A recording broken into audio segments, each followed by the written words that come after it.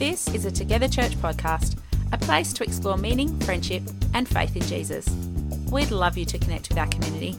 Find out more at togetherchurch.com.au. So we've been running a sermon series for the last, nearly a few months called A Life Well Lived. And it's been a series about life and discipleship and about how to live well in the way of Jesus. And last week I talked about the importance of hearing and following God and hearing his voice and looking for kairos moments. Now, kairos is a Greek word for time, if you weren't here last week, and particularly a Greek word that means a moment in time, a time of significance, a time of importance, and that if we pay attention to these moments, that God's kingdom, heaven, can break through to our current reality and transform the way we live. And this is an image I talked about last fortnight, that as we experience kairos moments, it's like we're walking through our life, which is the arrow, and then suddenly we hit a cross, which is the kairos moment. And we believe that in those moments, God says, the time has come, the kairos has come, the kingdom of God is near. Repent, change your mind, and believe the good news. And as we change our mind and change our actions, he can transform our lives. I asked a number of people, invited us to look for kairos moments last fortnight. Did people have a look for a kairos? Did anyone hand up? Anyone experience a kairos? See something? Yeah, a few hands. Very small hands. Okay. Well done. Shy, I won't make you share. Okay, excellent. But look, a kairos can be an individual experience or a personal moment, which is what I talked about last fortnight. But it can also be a collective moment. It can be a moment that shapes our history. It can be a moment that impacts our story. And if we reflect on these moments together as a culture, as a community, then they can have significance for us and they can traject us into a new reality. So look, I've obviously been thinking and praying and talking a lot about, thinking and reflecting on this moment. And there is a cultural moment happening right now, a tremor in our society with COVID-19 or the coronavirus. And it's a cultural kairos moment, a moment of significance where God can speak to us. So over the last 3 weeks or more, I've been really reflecting. God has been stirring me to speak, to take a diversion from our sermon series and to actually address the coronavirus more specifically, and it's called a contagious love. And I want to talk about how to love and live in faith in a very fearful world. Look, it's interesting. God's been stirring this in me for at least 3 weeks, and it's consumed a lot of my time and thinking. And I'm not normally the guy who worries about the media cycle. I'm normally the person that says, everyone gets so stressed, just take a chill pill and everything's going to be fine. But there's something that I think God has been stirring within me, in my spirit, over the last month. And obviously things have progressed over time. And so I've been asking God and others, what might God be saying of us in this cultural kairos moment? And what might we need to do about it in response as faithful, loving apprentices of Jesus? Is that okay? This is what we're going to talk about. And it has honestly been the hardest talk I think I've ever given. Well, I haven't given it yet, preparing. And I've revised it a ridiculous amounts of time. I thought I nailed it 3 days ago, and then with all the new information that came out, and with prayer and listening to science and discussing this with my leaders, I'm like, no, I have to change it again because it's a moving target. So what I speak on today may be irrelevant tomorrow, but hopefully it won't be. But I have put a lot of thought into speaking, and I believe this is not just a prophetic talk for today, but I actually wonder if it's a bit of a prophetic message for us as churches. And I'd like to speak into that at this time. I suppose a prophetic message that we also need to pay attention to this moment and stand up and maybe wake up a little bit, but then also respond in faith and love and grace. So look, there is a lot of fear. There's a lot of anxiety. There's a lot of concern right now. And my heart is not to fuel this in any way, shape or form. Okay? I believe that while this is a moment of significance and while we need to pay attention, it's a moment of joy and potential for us. So I don't want to emphasize fear. I actually believe that this is a moment where we, as we listen to the Spirit of God, can be at our best and not at our worst as a people of God, and that we can learn to be wise and to love each other with a contagious love, which is just beautiful. So look, unless you have been living in a cave you will have heard about COVID-19 and the coronavirus. There's a lot of fear, there's a bit of misinformation, there is a lot of unknowns, which is why it's a moving target. And I'm not an epidemiologist, okay? So I'm say that right from the beginning, and I certainly don't have expert or extra knowledge that you don't have, but this is what I've picked up, just as a bit of a run through. So the coronavirus, it's a new virus. It started in China late last year, hence the 19 part of it, 2019, in the city of Wuhan.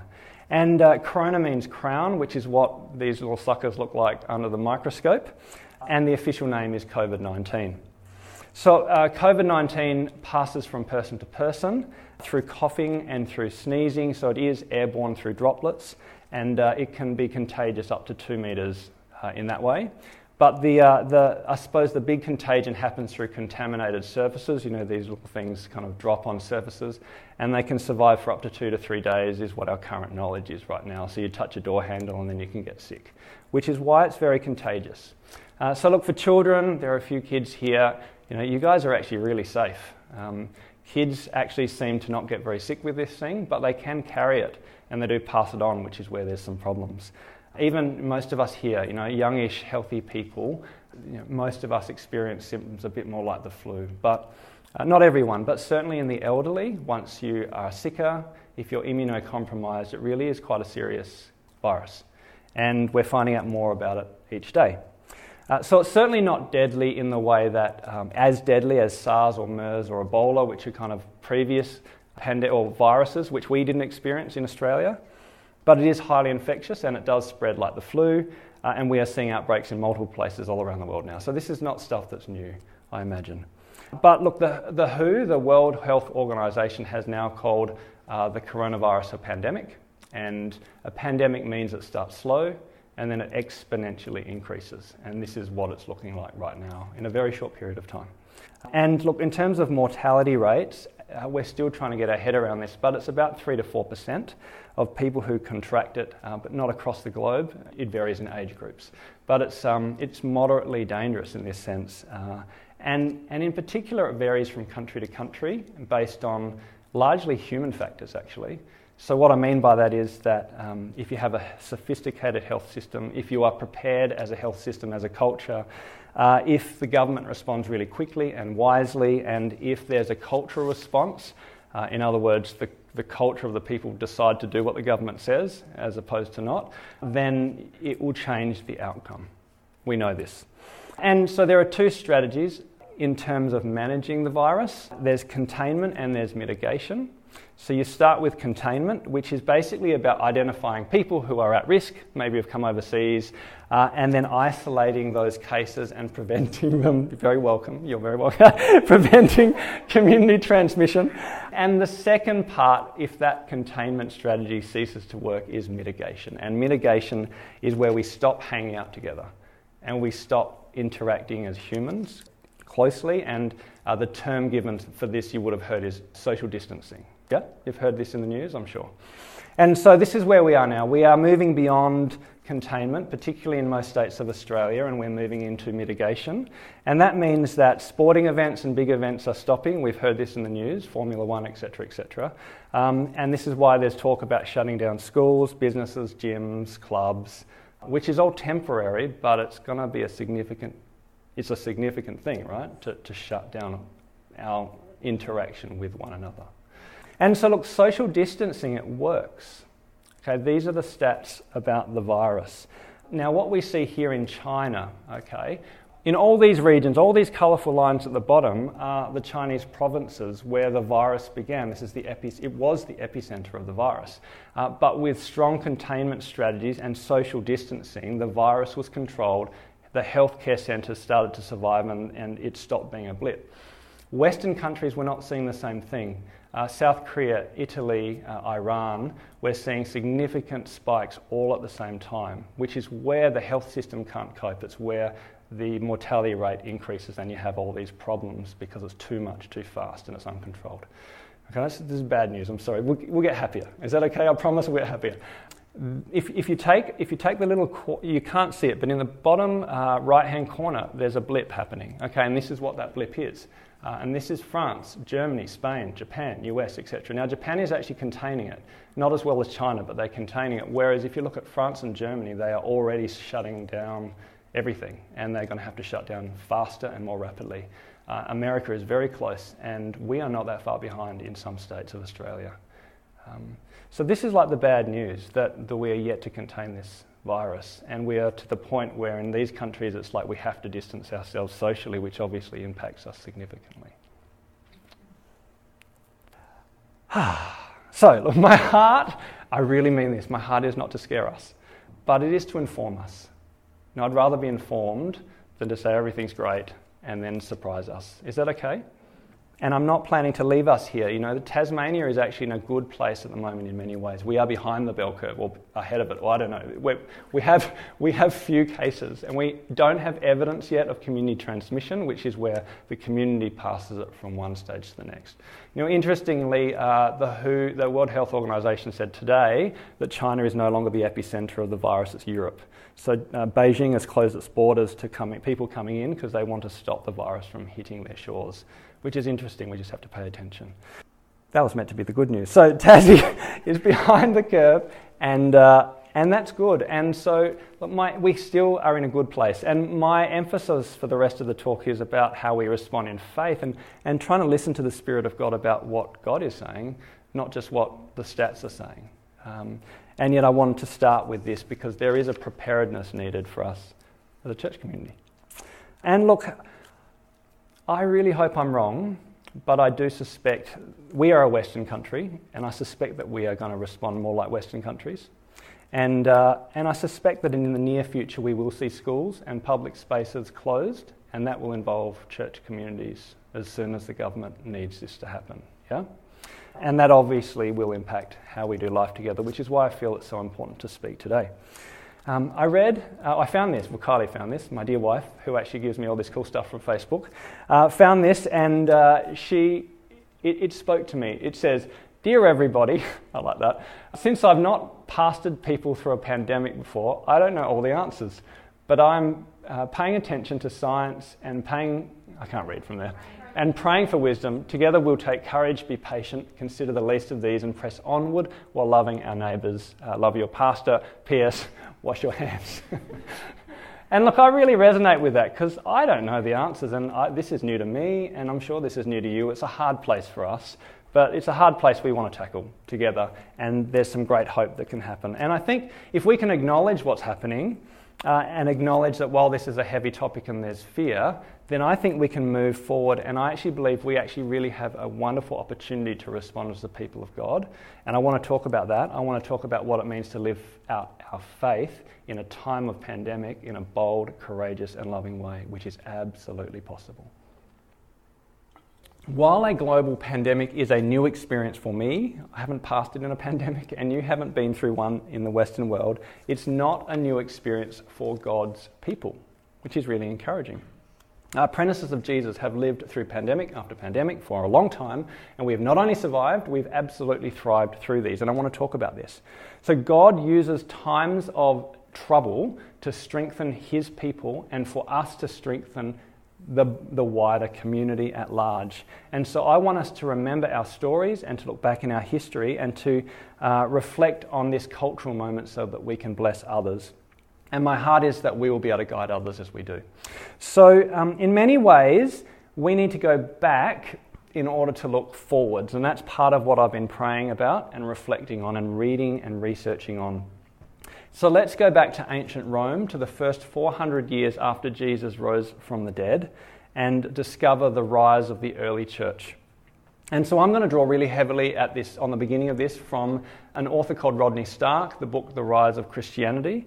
And now he's a professor in sociology and also an expert in comparative religion. So he wasn't a Christian when he wrote this. I think he is now. But it's an exceptional book, and it's about how, from a non-believer's perspective, the church grew in the first 400 years. And as a secular sociologist, Stark, in this book, he discounts miracles. He says, let's discount the work of the Holy Spirit. Let's discount the hand of God in birthing the early church, which is why I think it's quite fascinating. And what he says is let's use historical data and archaeological evidence to form a compelling argument for how on earth this tiny band of Christians basically took over the greatest empire that has ever been in a very, very short period of time.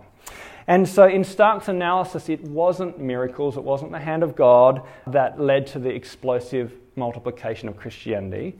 He concludes, looking at all this stuff, that it was the contagious love of apprentices of Jesus who followed their rabbi. I knew I'd cry. Now, so we know that God birthed the church. We've looked in the book of Acts. We know the records of the early church in terms of miracles. Miracles still happen today, and we've seen revivals today. So I'm not discounting that personally, but what's fascinating is that behind these miracles, God is at work doing amazing things. And one miracle that happened, which Stark actually picks up on, and he actually says it was a miracle in a different type of way, is that Christians had a contagious love that looked radically different than their pagan neighbours.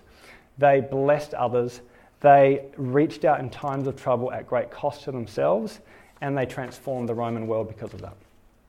So this is a map of the Roman Empire in AD 117, when the church was very, very much in its infancy. It's a massive empire. It goes from Italy, Macedonia, which is like ancient Greece. It goes through Asia Minor, Spain, Syria, North Africa, Alexandria. It's huge.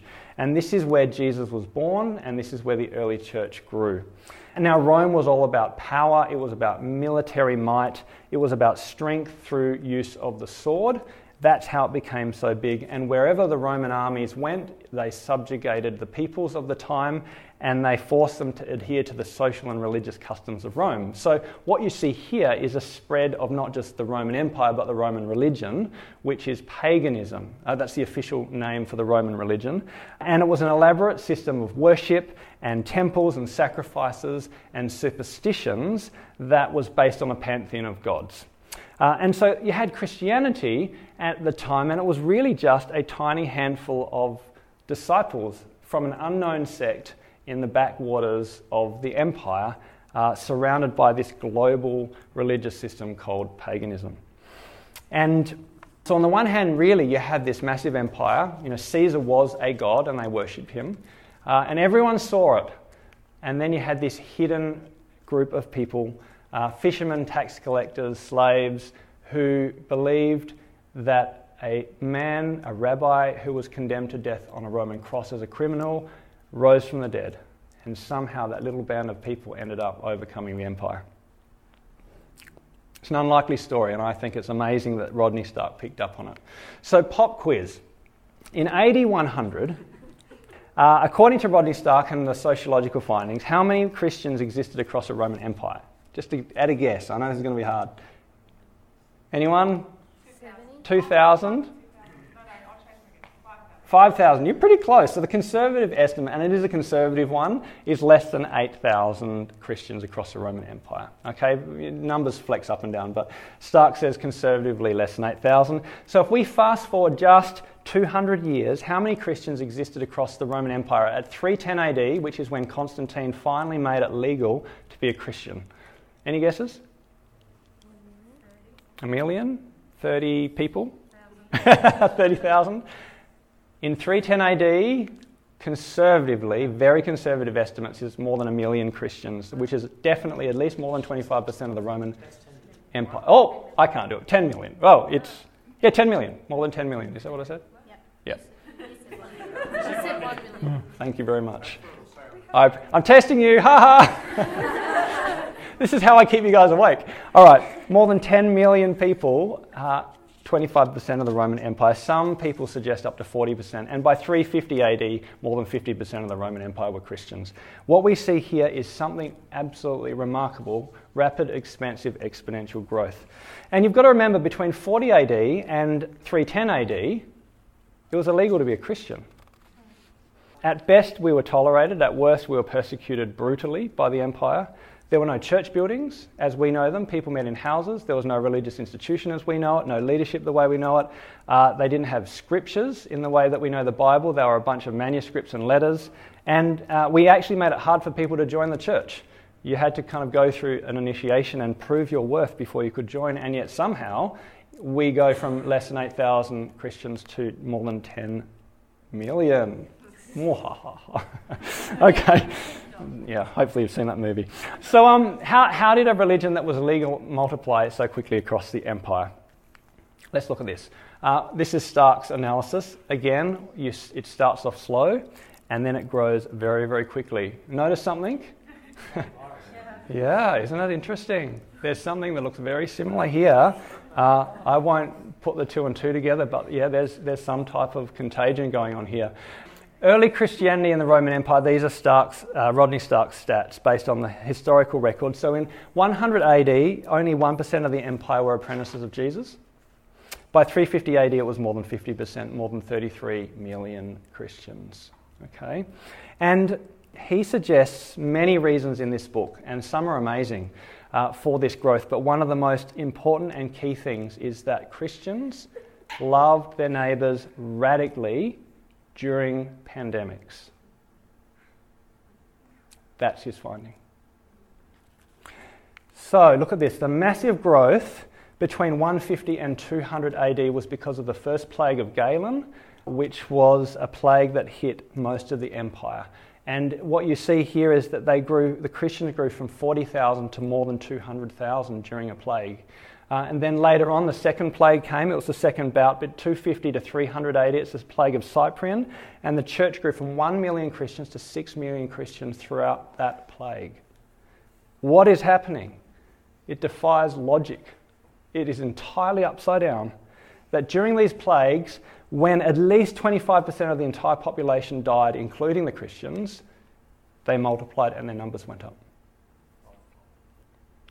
Now, what I see here is something happened in times of crisis that the church not only survived, but we absolutely thrived, which is incredible. And this is a sociologist saying it happened, and I want to know why. So let's look at the plague of Galen around 165. It began when infected Roman troops came back from their campaigns in the Near East. And we don't know what caused the pandemic. We suspect it was smallpox or measles, which is an incredibly deadly disease at the time if you don't have vaccinations. 5 million people died across the Roman Empire. Up to a quarter to a third of the entire population fell. It was a terrible, destructive plague. So put yourself into the shoes of an ordinary Roman citizen, let's say a citizen of Rome. You live in a dirty, hot, noisy capital city, one of the greatest cities in the world. It is full of patrons and lawyers and blacksmiths, beggars. Everyone is crowded together in a small space. And like most people in Rome, you worship a pantheon of gods and you burn incense to Caesar, you eat dedicated meat from the marketplace, you go to numerous temples, and you do so in the hope that the gods, one of the gods, your chosen household god, will bless you and keep you safe. And then all of a sudden, something terrible happens and you can't explain it. The gods must be angry with Rome because all around, people everywhere are falling sick and dying, and no one knows why. And the city becomes full of panic. All the rich people, politicians, priests, all the wealthiest families, they flee the city. The public baths are empty, the streets become empty, it becomes a ghost town, and everyone's terrified, except for apprentices of Jesus. You see, instead of living in fear, the Christians stay and they find supernatural meaning and hope in their hardship. When the pagans get sick, what happened is they threw their people out onto the streets with no food, no shelter, and they were left alone. And they were shunned by their families, they were isolated and alone. When the Christians got sick, they cared for and nursed and sheltered their own, even when they knew that they would likely become sick themselves. They acted entirely differently. In fact, not only this, Christians went around collecting pagans from the streets who had been thrown out from their own families, and they fed them, they nursed them, they cared for them to health at their own expense. And for some reason, these Christians didn't fear death, and they behaved in a way that was illogical and in a way that was irrational, as if the welfare of others was more important than the welfare of themselves. And as a result, they had this unmissable joy and this remarkable spirit and a contagious love. You know, do you think if you were a pagan at that time you would notice? Do you think you would wonder why? Do you think you would question your own heart and soul? And this is exactly what happened. Let's read the quotes from the time. This is Dionysius, a bishop, who wrote about the second plague of Cyprian. Most of our brother Christians showed unbounded love and loyalty, never sparing themselves and thinking only of one another.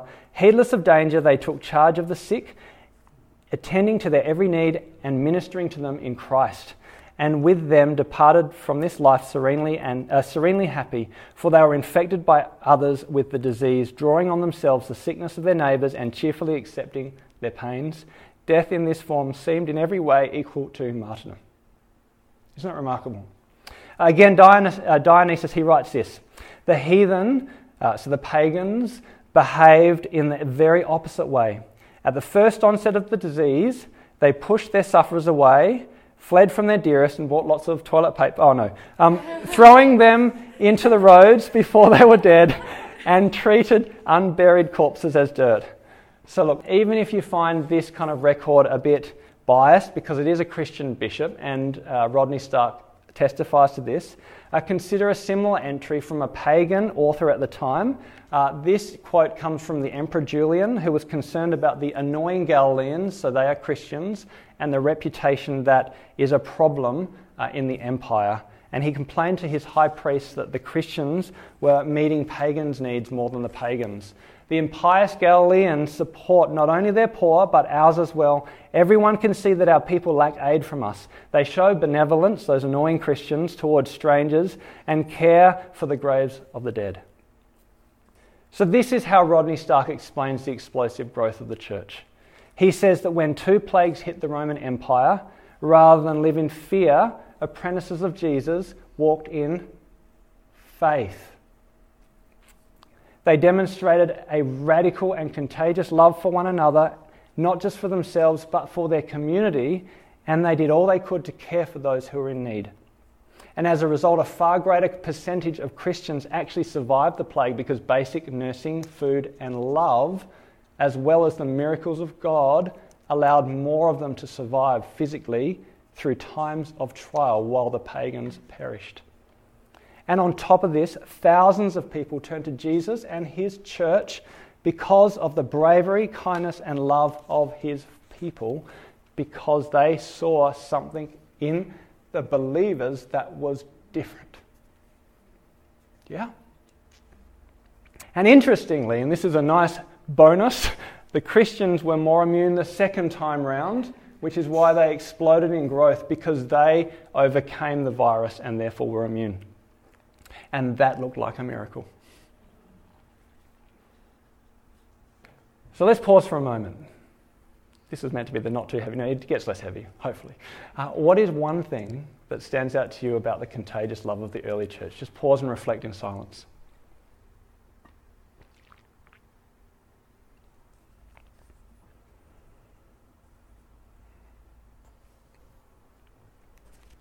So when I read that account from Stark, I asked the question, why did the early church love their neighbours?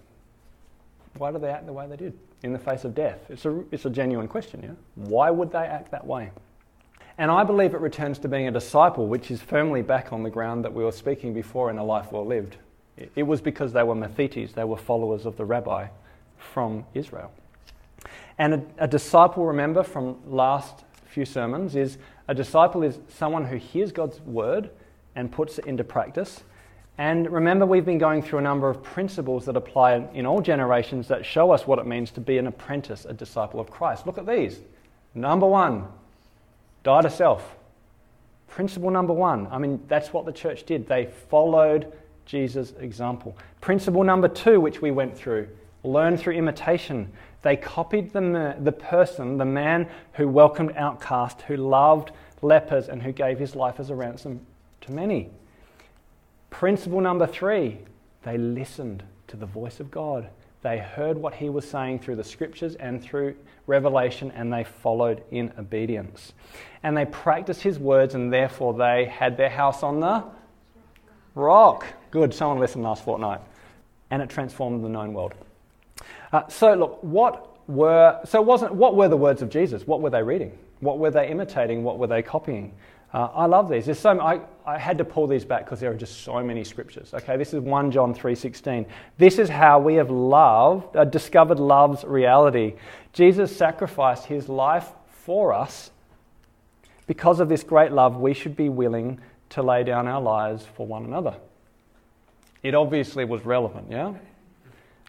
Revelation 23:11. They triumphed over him by the blood of the Lamb, and the blood of the Lamb is the sacrificed Lamb who is Jesus. They triumphed because of the blood of the Lamb and the word of their testimony, and they did not love their lives so much as to shrink from death.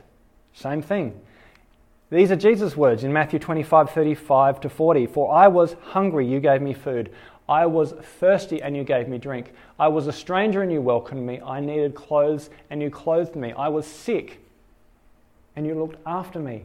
I was in prison and you came to visit me. Truly I say to you, whatever you did for one of the least of these brothers and sisters, you did for me. And then again in John 13:35. By this everyone will know that you are my disciples if you love one another. And this is the key. Love one another. This is what it means to be an apprentice of Jesus. And this is what they did. Last quote, ancient quote. Tertullian, writing around the times of the Great Plagues, wrote that love was normative for Christians.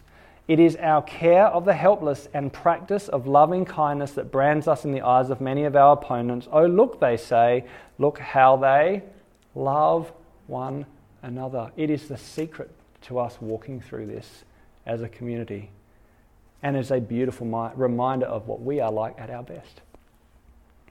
But it wasn't just the words of Jesus. Remember, a disciple follows the words, the ways, and the works. They imitate Christ and his life, and look at what they imitated. There was a person who walked the dirty Palestinian streets and went up and touched those who no one else would touch, who had been pushed out onto the streets and isolated. They had compassion on those who were struck with the bacterium of leprosy and people who needed emotional and physical and spiritual healing. This is what we see in Luke's Gospel. While Jesus was in one of the towns, a man came along who was covered with leprosy. When he saw Jesus, he fell with his face to the ground and begged him, Lord, if you are willing, you can make me clean. Jesus reached out his hand and touched the man. I am willing, he said, be clean, and immediately the leprosy left him. There was no hand sanitizer, no modern medicine. Jesus took a risk and he loved people. In John's Gospel, we see him serving and demonstrating love again. Jesus knew that the hour had come for him to leave his world and go to the Father. Having loved his own who were in the world, he loved them to the end. Now that I, your Lord and teacher, have washed your feet, you also should wash one another's feet. I have set you an example, imitation, that you should do as I have done. Again, it's the same thing. The church were imitating the one who poured out his life for us. And obviously the last thing, the main story, the key imagination, the thing we celebrate every communion and that the church has always done is that Jesus gave his life for us on a Roman cross. Rather than running from death, he made himself vulnerable for us. He defeated evil and allowed himself to be broken. Whoever wants to be my disciples, Jesus said, if you want to be my apprentices, then you must deny yourself, take up your cross and follow me. For whoever wants to save their life will lose it, but whoever loses their life for me will save it. It's what Jesus taught, and it's how he lived. And I believe that in this Kairos moment, we need to pay attention again to God's word as a people. And that will allow us to bless those around us in special ways. Rather than the power of Rome, which was about might and fear, we follow this person. Yeah? And that's why we look different. On the inside and often on the out. So before I get to the application in our day and our time, which is where it's been really hard for me, just pause for a moment and reflect. Is your life shaped by the imagination of the empire of the world, or is it shaped by the imagination of a man on the cross?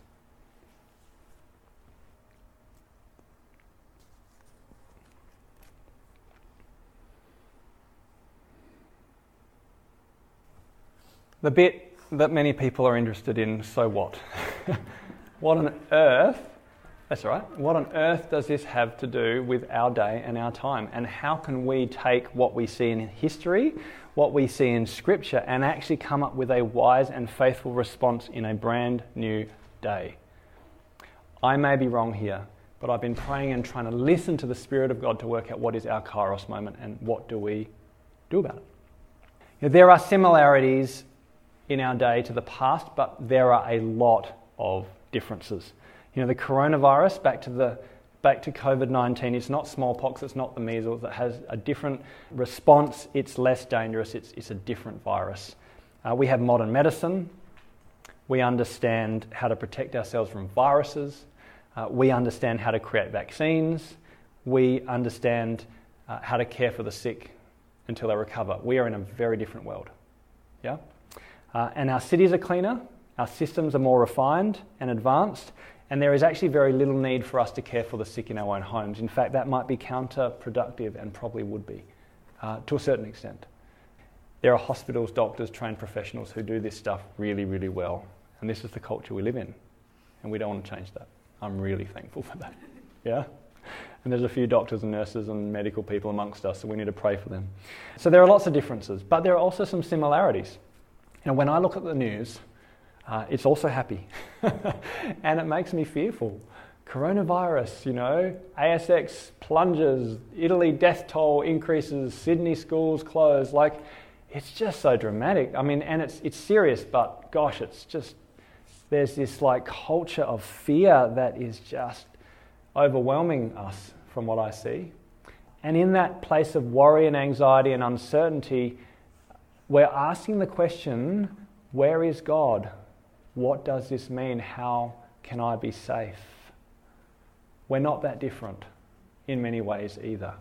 If I'm honest, I run a small business. I'm only part-time as a pastor, and my business is in real trouble. I've got 1 week of work left. And I'm just like many others. This is what it means. It's going to mean a lot of changes for healthcare workers. It's going to mean a lot of changes financially for people. We are going to need to back each other and support each other and care for each other in times of trouble. And I've felt very concerned about it. But at the same time, I followed Jesus. And as part of the church, we are not called to be worried like the pagans. I can be alert and thoughtful about what my financial situation might be, but I am not to be worried like the pagans because I have faith in someone way bigger than me, way bigger than a pandemic. And we are not to be paralyzed by fear, and we are not to behave like those who have no God. You follow? Okay. We are not to behave in greedy and self-interested ways. We are to love our neighbour and to have more concern for them than ourselves. We have a God who loves us, we have a God who knows us and who will protect us. God will protect me, God will protect us. And we have a God who keeps us safe in times of trouble, and we have a God who walks with us both in hard times and dark times. I know that is true. We know this is true, yeah? Yeah. It's about knowing it here. But it is true. And we have a God who promises us abundant life in this world and in the world to come, no matter what happens to us. And as a result, we have a mission to love others in the way that Jesus loved us. And we can do this. So in terms of our response, this is what I believe God is saying to us as a community. There's 3 things. I believe that God is saying that we need to have faith and not fear. I believe that God is saying that we need to learn to be an even more loving, courageous, and authentic community. And I believe that God is saying that we are to love with a courageous love which makes us stand out from our neighbours. Not because we have to, but because God first loved us. There's a difference. So let me talk about these, and this is where I want to finish. Faith, not fear. There are a lot of people who are fearful in our community, and this will only change. This will increase. I can guarantee that, okay? And we have a role to reduce fear and to be non-anxious people who know that God is with us. And faith happens when we look at ourselves. Faith happens when we look at the world around us, as opposed to looking up at the one who created everything in heaven and on earth. And across Australia, we are already seeing people doing irrational and fearful things and acting out of self-interest. Most notably is the great toilet paper run of 2020. One lady, and we've seen this, all right? One lady, it's fascinating, okay? One lady stacking supermarket trolleys full of stuff was asked, "What are you doing?" And she said, "I don't know. Others are doing it, so I thought I should get some toilet paper too." This is a few weeks ago, maybe there's more reason now, but this is well before we needed it. That's a fear response. Now, I'm not saying that we shouldn't go out and get some extra supplies. We have some extra rice, because, I'm half Chinese. I couldn't live without rice. We got some extra rice and we got some extra toilet paper, but hopefully that's not a selfish response. It's not driven by fear. Actually, we didn't get toilet paper. Hopefully it's not a fear response. I'm not saying it's not wise to just get a bit extra, but there's a very different motivation, isn't there? Thinking about your neighbour versus yourself, and how might we actually use that to bless others? How might we actually cook for people instead of it just being for ourselves? And on that note, everyone stand up, please, because I knew this was going to be a long talk. I apologise. We are going to have a bit of a... Well, this stuff's gold, basically, and this may be the only place in Tasmania where you can get these things. So it's a bit like the wedding, so whoever can get the toilet paper first. All right, and last one. Who's the lucky winner? Who's the lucky winner? You can do it. I can see your hands on the back. Oh, he's got two. All right, so at least if you're running out of loo paper, you may sit down. And if anyone's seriously... Michael grabbed 2 or 3. If anyone is seriously in need of loo paper, I actually have more. You're very welcome to get some. Okay. Now, where was I? You're not going to concentrate on anything now. So look, basically, Matthew says this. Well, the book of Matthew, Jesus says this. Matthew 6, verse 31 to 33. And it's a prophecy, really, about toilet paper. Do not worry, saying, "What shall we eat? What shall we drink? Or what shall we wipe with?" For the pagans run after all these things, and your heavenly Father knows that you need them. But seek first his kingdom and his righteousness, and all these things will be given to you as well. Revised Daniel version. Basically, we should trust in God, tell him what we need, and have faith that he will provide all that we need. So really the question I have is, do we put our trust in God, or do we put our trust in toilet paper? It's a ridiculous question, but it has some significance.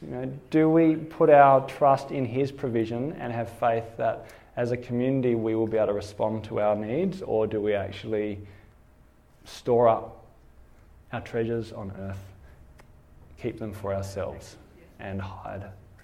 We don't have to do that. I'm not saying it's not going to be easy, but I don't believe we have to be afraid. And I was afraid. I had an honest moment with God last week, and I felt unsettled for weeks, especially preparing this sermon. I just dived into this topic, and I just had an honest moment. I said to God, I'm actually really scared. I actually feel really afraid. And that's okay. I'm not saying it's not okay to feel afraid, but take it to God. And as I took it to God and said, "God, I actually feel scared," then I turned my worries into prayers. And that is the response of the apprentice of Jesus. So look, Jesus is the antidote to fear, and in Jesus we have hope. And I've got here in my notes that we can get vaccinated from the worries of the world. It's cheesier when I read it like this, but anyway. But basically we do have an advocate, and we have a Lord who will protect us in times of trouble. And so let's have faith. Can we do that? Okay. The second thing is that I believe God is saying that we need to be an authentic community. Now, I have a dad. He lives in Hong Kong. He's Chinese, and he went back to live, at the place of his birth to retire. And Hong Kong is really quite a different place at the moment than Australia, and it has been for a while since this outbreak. So everyone, he tells me, on the streets is wearing a mask. Like, there is no one who's not. And all schools have closed. They've been closed for a long time. People have self-isolated for many, many months and are living indoors in high-rise units. And look, for my dad, his biggest frustration is that he doesn't get to play Mahjong anymore, which is why he went to Hong Kong in the first place, which is, a gambling card game. He's really into it. But it's also his recreation. It's his form of community. It's really his only form of community. And it struck me that, he's now at home, bored, watching YouTube videos. and occasionally leaves the house with a mask on to get 1 ton. And he's been doing that for months. You know, it's just a different reality than I'm living, yeah? And I suppose I just thought, I think of my dad, and I think there are people all around the world right now who are doing the same thing. We are withdrawing. We've been called, for good reasons actually, to isolate ourselves from human contact. And we're asked for good reasons to distance ourselves from other humans. And I actually believe these are critical steps for us to slow down the response. I'm going to talk about that in a moment. But at the same time, it calls for a faith response because it impacts a lot of people. And it's going to impact people we love, people we care for, people we know. So the question I have is, how do we love vulnerable people? How do we love and support those who feel isolated or afraid or anxious or alone, who actually have no social supports when they have to isolate themselves from one another? And how do we love them and give them hope and pour our faith into them in times of trouble? The key question really is this: what does it mean to love? That's the question I've been brewing on. This is the title. What does contagious love look like in our context? Because there is no doubt we are called to love like Jesus loved, like the early church loved. But what does it look like? And I've wrestled with it for weeks and weeks. And I'm not saying this is the right answer because it may change in a few weeks. I don't know. But right now, this is the best I can come up with, listening to God. And I believe there's 2 things. One, to love others as Jesus loved us, we need to distance ourselves. We need to distance ourselves physically from other people as a community. I'm going to talk about this in a minute. It is a very different response than I thought I'd come up with. But that's my conclusion. Firstly, to love others, we need to distance ourselves physically. And secondly, to love others, we need to deepen our connections with one another and with our community using more creative means like digital technology. I want to talk about these. And our leaders have been talking about this. This isn't just me. So in terms of the first one, how do we love by distancing ourselves from people? Such a strange idea. And I've wrestled with it because it is very counterintuitive to love people by not seeing people. Yeah? Together Church. We are called Together Church. We're about community. We eat together, we pray together, we learn and we serve together, and we build communities who eat together constantly, who are in and out of each other's lives. And that is our community. But I was speaking last night with our leaders. And Amy, who's a doctor and who's one of our leaders, there was a bit of a kairos moment for me. And I said, it is so hard to know what the right thing to do. It is so hard to know what is the right thing to do. And she kind of leaned forwards with her lovely face and said, it is not hard, it's emotional. It's actually not hard to know what we should do. It's just emotional.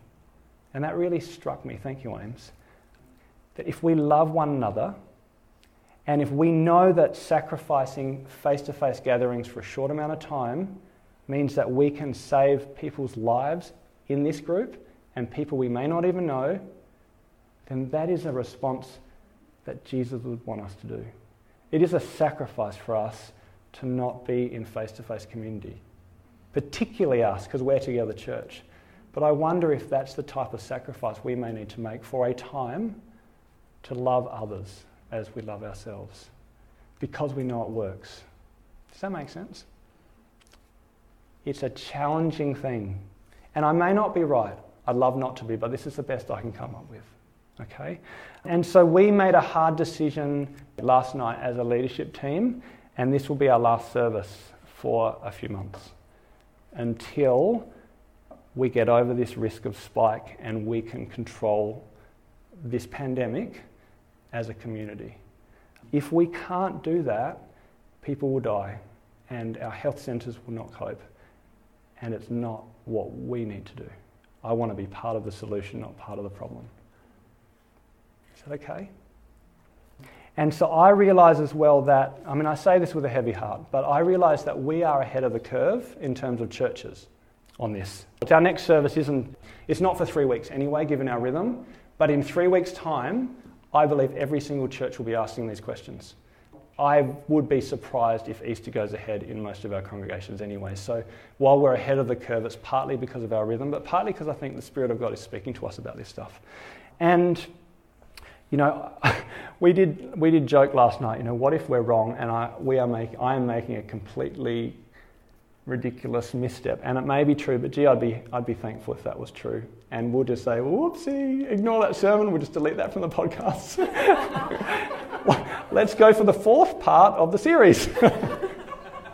So I hope that's true. So please forgive us if we made a mistake, but we're trying to love like Jesus loved, and so we're going to postpone services, which is a big deal for a church, isn't it? And it's really hard for us as well. In terms of little church, what does that look like? We're not quite sure, but what we've talked about so far is we still think we need to lower the risk, because eventually we're still meeting in groups of people, touching lots of stuff with lots of kids, and all it takes is one person to have the virus for us to all pass it on. And so we believe that what we can do is we're going to meet next week, but possibly in a different format. The missional community leaders are going to look at creating smaller and agile units. So what we're going to do is we're going to get into groups of 2 or 3 families. We're going to find social supports and make sure every single person has support. And we're going to break into those communities and find new ways of doing this. At first, face-to-face just once, and then we're going online. Okay, and this is temporary. This is only for a time.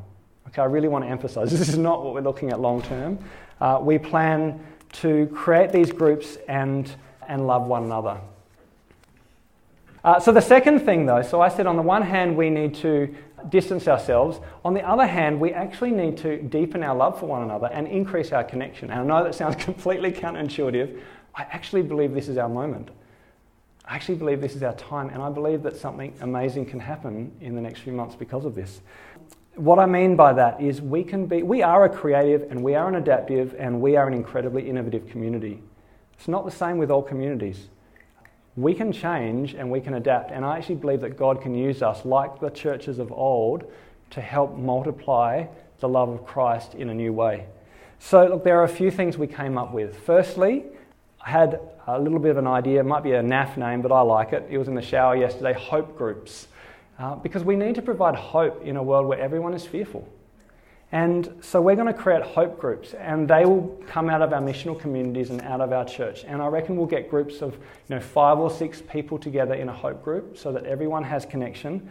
We'll meet at least weekly using online technology. This is Zoom, and most of us, all the leaders know how to use this, and many of us do. We already use it for leadership huddles and a whole lot of other things. And so we're going to get together 1.5 hours each, and it'll be a bit like a Discovery Bible study group. So we'll say, what are we thankful for? What's been a challenge? Read a scripture of hope from the life of Jesus. We'll pray together and we'll work out practically how do we bless other people outside of ourselves. And I actually believe this has a chance of multiplying because we can invite our friends who are worried. You don't have to be an apprentice of Jesus to be in this group. I've got heaps of people I could see that I could invite if we're isolated, and let's create community for our community. Even if it's a little bit different and a bit more creative. I think we can do that. And I think we can do it really well.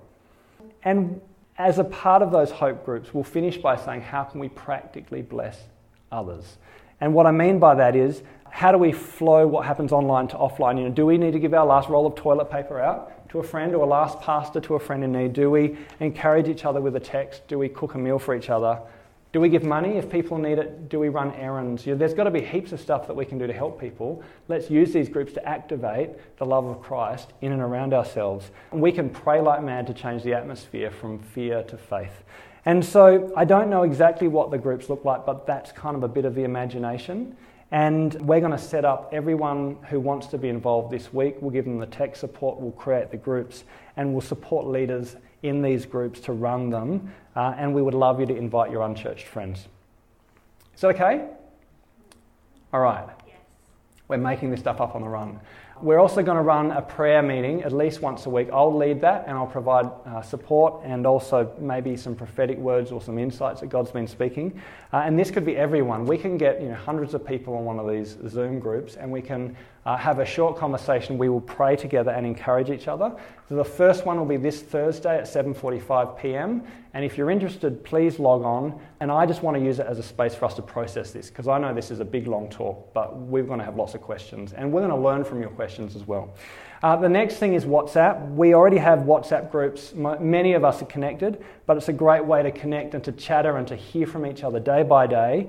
It's a closed social media network. And it's a great way to tell jokes, to share prayer requests, to support each other, to send videos. So we'll set up one big group. So anyone in Together Church who wants to connect in will be in this big group, and we'll all talk daily through this big group. And then we'll create small groups based on our relational networks. Okay, if you don't know how to use WhatsApp, we will help you set it up in the next week if you want to be involved. The last thing is leadership meetings that we will continue to... this is the best picture I could get in a hurry. We're going to meet weekly, and we'll be adaptive and we'll make up stuff on the run, but we'll also listen to God as we go. So I can't promise you it's all going to look... we don't know what it will look like, but how cool is that? It's a bit of an adventure. This is actually going to be a really fun thing to do and see, gosh, what on earth will happen as we seek to respond in love to what Jesus is doing. And so look, that's our vision, that we will strengthen the bonds of our church, not weaken them. That bizarrely, by going offline and inviting more people who don't know Jesus, we can actually multiply the community of faith. And when we come back here, let's sing the roof off this place and just have an amazing celebration, because we will be back here in 3 months, in 6 months, I don't know when, but when we come back, it'll be great. And we will be stronger, and we will be more faithful, and we will be better as a result of this experience. I hope we need a bigger room. Yeah. And I hope that maybe we can support other churches who need to go through this right now as well. Keep in touch. I have a bunch of... oh yeah, even Jesus is signing up. How cool is that? Although he told me not to give his email address away, sorry. So we have a bunch of handouts. I've put them over on the table there. I'll put them around. But even if you're a regular member and you know that we know your email address, please come and sign it off, because it's just going to be a pain for Kylie and I this week to try to find everyone's details. So I would love everyone who wants to connect and be part of this next few months to put their name down on the sheets. And then we will connect you with WhatsApp, we'll help you with Zoom, we'll phone you individually. We're going to make sure every single person is supported if you want to be part of this. And hopefully we will all thrive as a result of that. Okay, final point.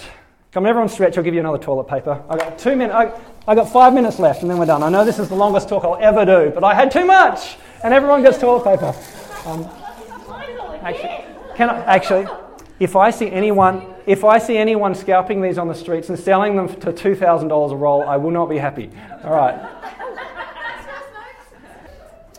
Okay, so let's finish with the contagious love. So we've said we should live by faith, not fear. We're going to be an authentic community who meets offline and then online. And the last thing is, let's love contagiously. Let's love contagiously like Jesus loved. Let's love contagiously like the early church loved. And let's love contagiously like Jesus has always called his disciples to love. I'm going to finish with a beautiful story that I read in the news this week about the response of the underground church in Wuhan, in China, where the outbreak began. And New York Times correspondent Chris Buckley, who was trapped in Wuhan, reported on the behaviours that he saw.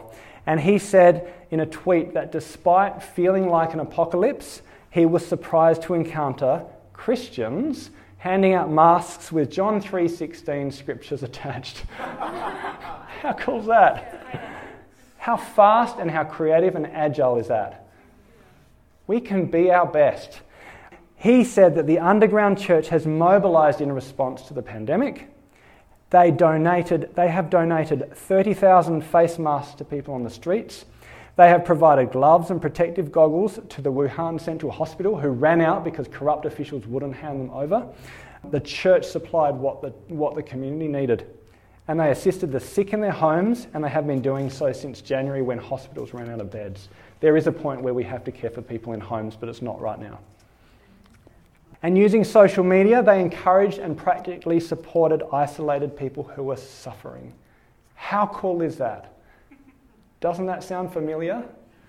So the article concluded that Christians in Wuhan are living proof of the best qualities of humanity. This is a news article. They offer us a glimmer of hope in this world full of suffering and paranoia towards the epidemic. And their composure and efficiency, as well as their love and strength, stem from their faith. They stem from their faith, and we can do this as God's people, and we can stand up and we can be the people of God. I truly believe that this is our moment. I believe that this is a moment, our Kairos moment, and we can be the church again in this world which has forgotten about Jesus. This is our moment. It sounds strange, but it is. And we can stand up and do this. And we can look to Jesus and not look to the world, and we can love one another contagiously, and this world will change and we will change. Because when the world falls apart, it's when the church always stands up. And it's when the church always flourishes, and this is a tremor that we can respond to. So as long as we look to Jesus and imitate his words and his works as apprentices, we will be fine. By this, everyone will know that you are my disciple, if you love one another.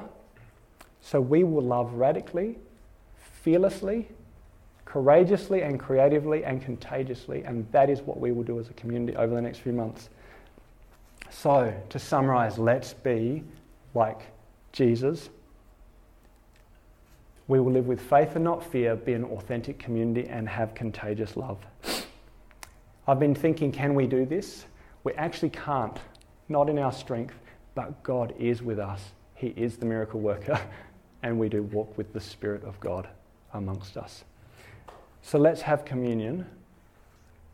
You know, this is our symbol of love. It always has been. And on the night before he died, he said, take this bread and break it. And this is my body, and it's broken for you. Do this as a church, as apprentices of Jesus for the next 2,000 years in remembrance of me. And Jesus said, this is my blood, and it's shed for you. It is shed for the sins of the world so you don't have to fear. Because there is nothing to fear because we follow Christ. Yeah? And we don't love because we have to. We love because Jesus first loved us, and he gave his life as a ransom for many, and so we are motivated by a new spirit that transforms us inside and out. So you don't have to be a follower of Jesus. You don't have to be baptized or confirmed in any church to come and share communion, but you do need to come and receive from Jesus and receive his strength and his love and ask him the questions that you have on your heart for him. I feel really sad that we celebrate our first year anniversary and it's our last service, but we are more than a building. We are more than a box. We are the ecclesia, we are the people of God, and we will mobilize as a result of this. Okay? And we'll stay in contact and we will love contagiously. So we will be like our founder, we will be like the early church, and we will be like the Christians in Wuhan. So Father God, we thank you that you are a God who shows us how to walk through good times and bad. Thank you that you will teach us how to bless those around us. And I pray that when we return, however long that be, that this room will be full. And it will be full with people who have been blessed by your love. We pray this in Jesus' name. Amen.